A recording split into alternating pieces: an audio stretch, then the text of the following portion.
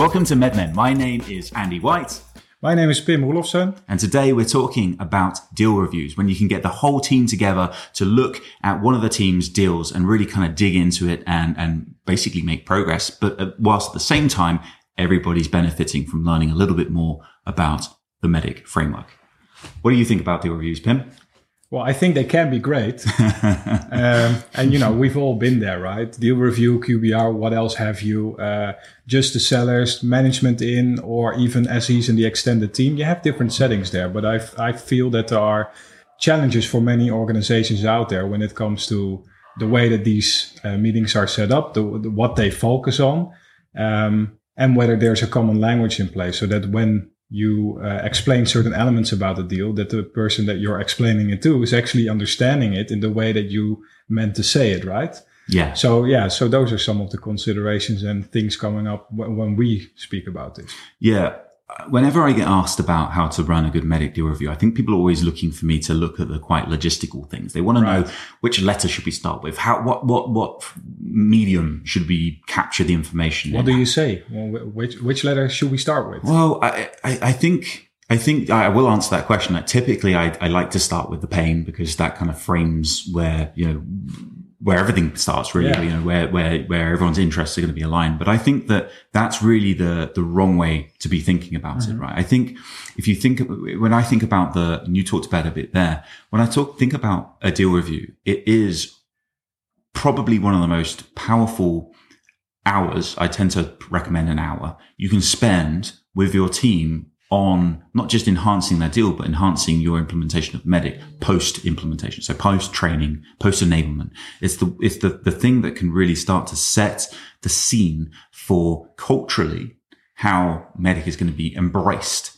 in your organization. And so that doesn't come down to logistical things like which letter you start with. It comes down to the cultural understanding that first and foremost, MEDDIC is a framework that's going to make everybody in that room more successful. There's not one person, whether you're on a quota or not, that's not going to become more successful from MEDDIC, because if nothing else, the efficiency is going to go through the roof, right? Of course, success is going to go up, more deals, faster, all that good stuff, which benefits everyone in an organization. There's not one person that doesn't benefit from MEDDIC. But to get to that point where everyone's using it openly, honestly, with an air of like vulnerability, which is needed to be able to have very open and frank conversations, you have to start with everybody trusting each other. Yeah. And that trust is really, really, really, I was going to say really important. It's imperative. If you don't have trust, you can't do a deal review, because the salesperson will not feel like they're trusted by their peers or by their leadership team. Yeah, there are a few big words there, Andy. Honesty, trust, culture, like these are big topics, right? But if we think about what that looks like, when you were talking, I was just thinking like, hey, have I been in deal reviews where these things weren't the case, right? And sometimes it's not even due to a company culture or to honesty, but it's really not having the right things in place yet to really let a deal review take place in the way that you are just describing. Right. And what that looks like is that, for example, an AE, takes the stage, presents the deal, and it might be along the lines of MEDDIC. And what they start doing is they start telling everything they know about the deal.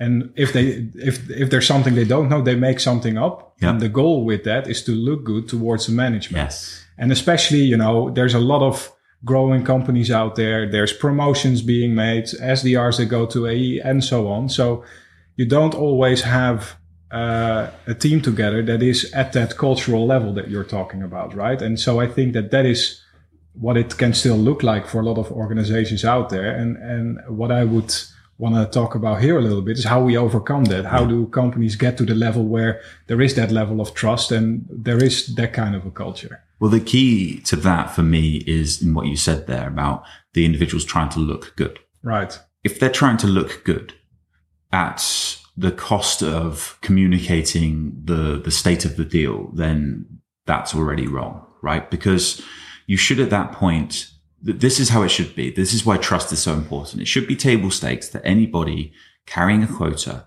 who is, working on active company deals, because they're company deals, right? Anyone trusted with, what the cost of acquisition is these days to be the figurehead of the company on an opportunity, right. Therefore should be trusted that they are more than capable of doing the job. They are a capable salesperson. They're a capable representative of the company. So that should be the basis. That should be the level of trust.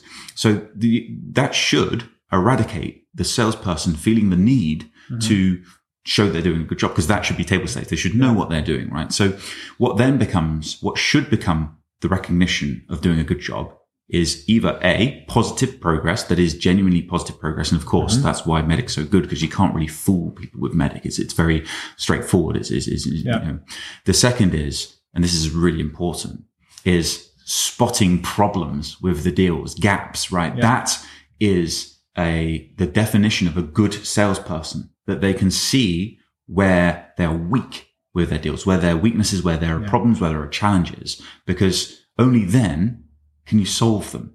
And so going back to that sort of trust thing, the salesperson should come in, going back to those big words, and feel that I can be vulnerable here, because I'm not afraid that anyone's going to think that by me putting my hand up and saying, hey, look, I've got this deal. I'm really glad we're all here together to talk about it today. I'm really looking for your advice. But let me just start out by saying, I haven't got a champion here. I've tried. This is the person I've been working with, but they're just, for whatever reason, I haven't been able to test them. I don't think they can be, whatever it is. That is a salesperson doing an A1 job, because if they don't make that the number one thing that everyone's there to talk about, and you skirt over the fact you don't have a champion, you talk about how great the decision criteria is and how well you understand the process and what great metrics you found, nobody in that organization is going to care about those metrics. But exactly this is a big thing, because many of the organizations out there today are looking to adopt Medic for improving their results, right? Deal velocity, average sales price, what else have you? And then they start by implementing it, right? So that's education, essentially, bringing people up to speed so that they can speak the language, the common language that we always talk about.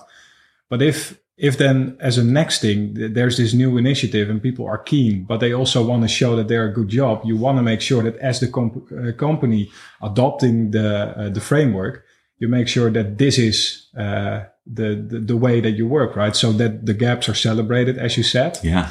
And you want to tackle that straight away, because otherwise there's such a high risk of this happening. Yeah, absolutely right. Absolutely right. And, that for me is like an initial major benefit, of the deal review, getting those gaps out in the open so that they become the number one thing that everybody's focused on solving. And, the great thing, like you said, about all those different parties you have in the room, from, other AEs, of course, which is really valuable, because not only do they bring value to the table with their own experience, but they're actually vicariously learning about this person's deal, which will be something that will definitely happen to them in the future. So they're kind of learning through someone else's experience, which is brilliant.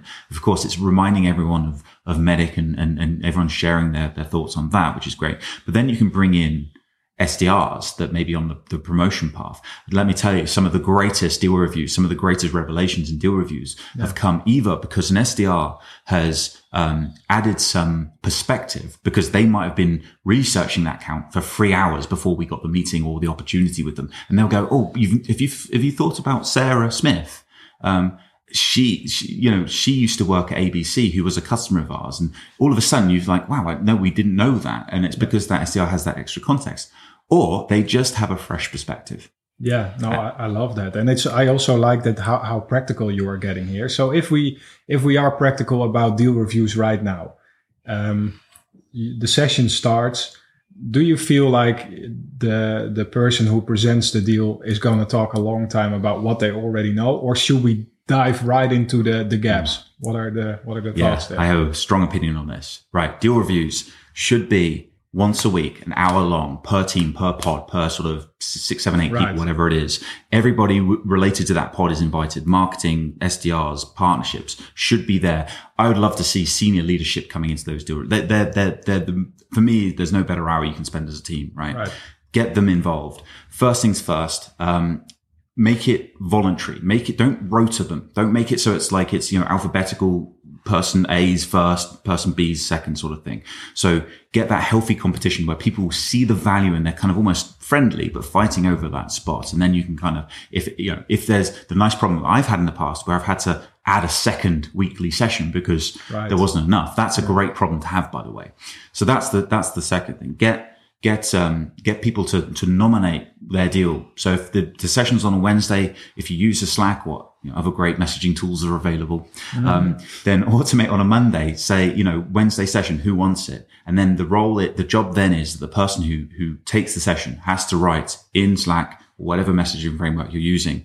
That's what you just asked that. They have to write a short bio that everybody who's coming to the session has to read. So you eradicate that first 5-10 minutes. They already know. They already know the way it's and then I did this and then I did that. And listen to what a great job I've done here. Yeah, that's great. I've done it, by the way. I'm not beating up. I've found myself, oh God, I need to stop talking about, this is so common. I think this is a great setup for improving deal reviews in general. And some of the topics that we just spoke about are big, right? It is about culture, about trust, but that happens in the smallest things that you do in your organization. So if you can do it anywhere, you can do it there too. Yeah. One last thing I'll say on the logistics. There's likely to be 10 actions that come out from the session. You need to go and introduce to this person. You need to tighten up on the decision criteria. You need to really understand what happens in the decision process after this step, whatever those things are. Or, you need to understand who that competition is better or whatever it is. Those actions should be caught and kind of held accountable. So the way I used to do that was at the start of the next deal review, there was a period of time where we would review previous actions outstanding, not just from the deal review before, but we would look back at any outstanding actions just to keep people on their toes, just to keep them sort of those actions front of mind, because not just for the obvious reason, which is that makes people take the actions. There's a bigger picture thing going on here around accountability. If you think about it, if you're being invited to spend at least an hour of your time a week to join a deal review where it's not actually always going to be your deal, it might be 1 in 6 of the time that's your deal, then you're being asked to give up an hour of your time to help someone else in your team. And you don't mind if your culture's right, because if you help your teammate, it means more success for you, more references from you, all that good stuff, more money in the bank, more R&D, ping pong tables, whatever it is your company's spending money on, right? All good. But if you're coming to that session and you're giving up your hour of your time and what you're seeing is a lot of chat and not a lot of action, then that is the decay that will start to happen in those sessions, because you were saying, this is just a session that everyone comes to and they say all the right things, but no one's actually ever held accountable to the actions.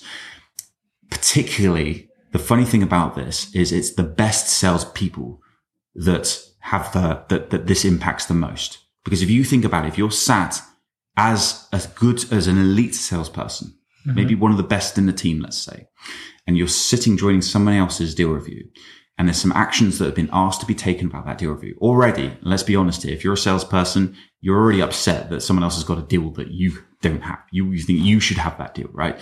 And that's just the way our industry works. But if you're sat there listening to this deal and there's all these actions, some of which you're probably thinking, I would have done that already, right? Then if those actions aren't held to account, then the whole thing implodes, because you start to feel like, what's the point in these sessions? No one's ever held to account anyway. So that all ties back into that cultural importance of building trust, building accountability, and building like collaboration that everyone's kind of pointing in the same direction. Absolutely. That's great. It's very practical. I feel like there's so much in this short session. You have to pay for this show, right? Yeah, for sure. It's like something like Netflix, same kind of amount of money per month. Yeah. Someone's got to pay for the whiskey. Cheers, Pim. Cheers.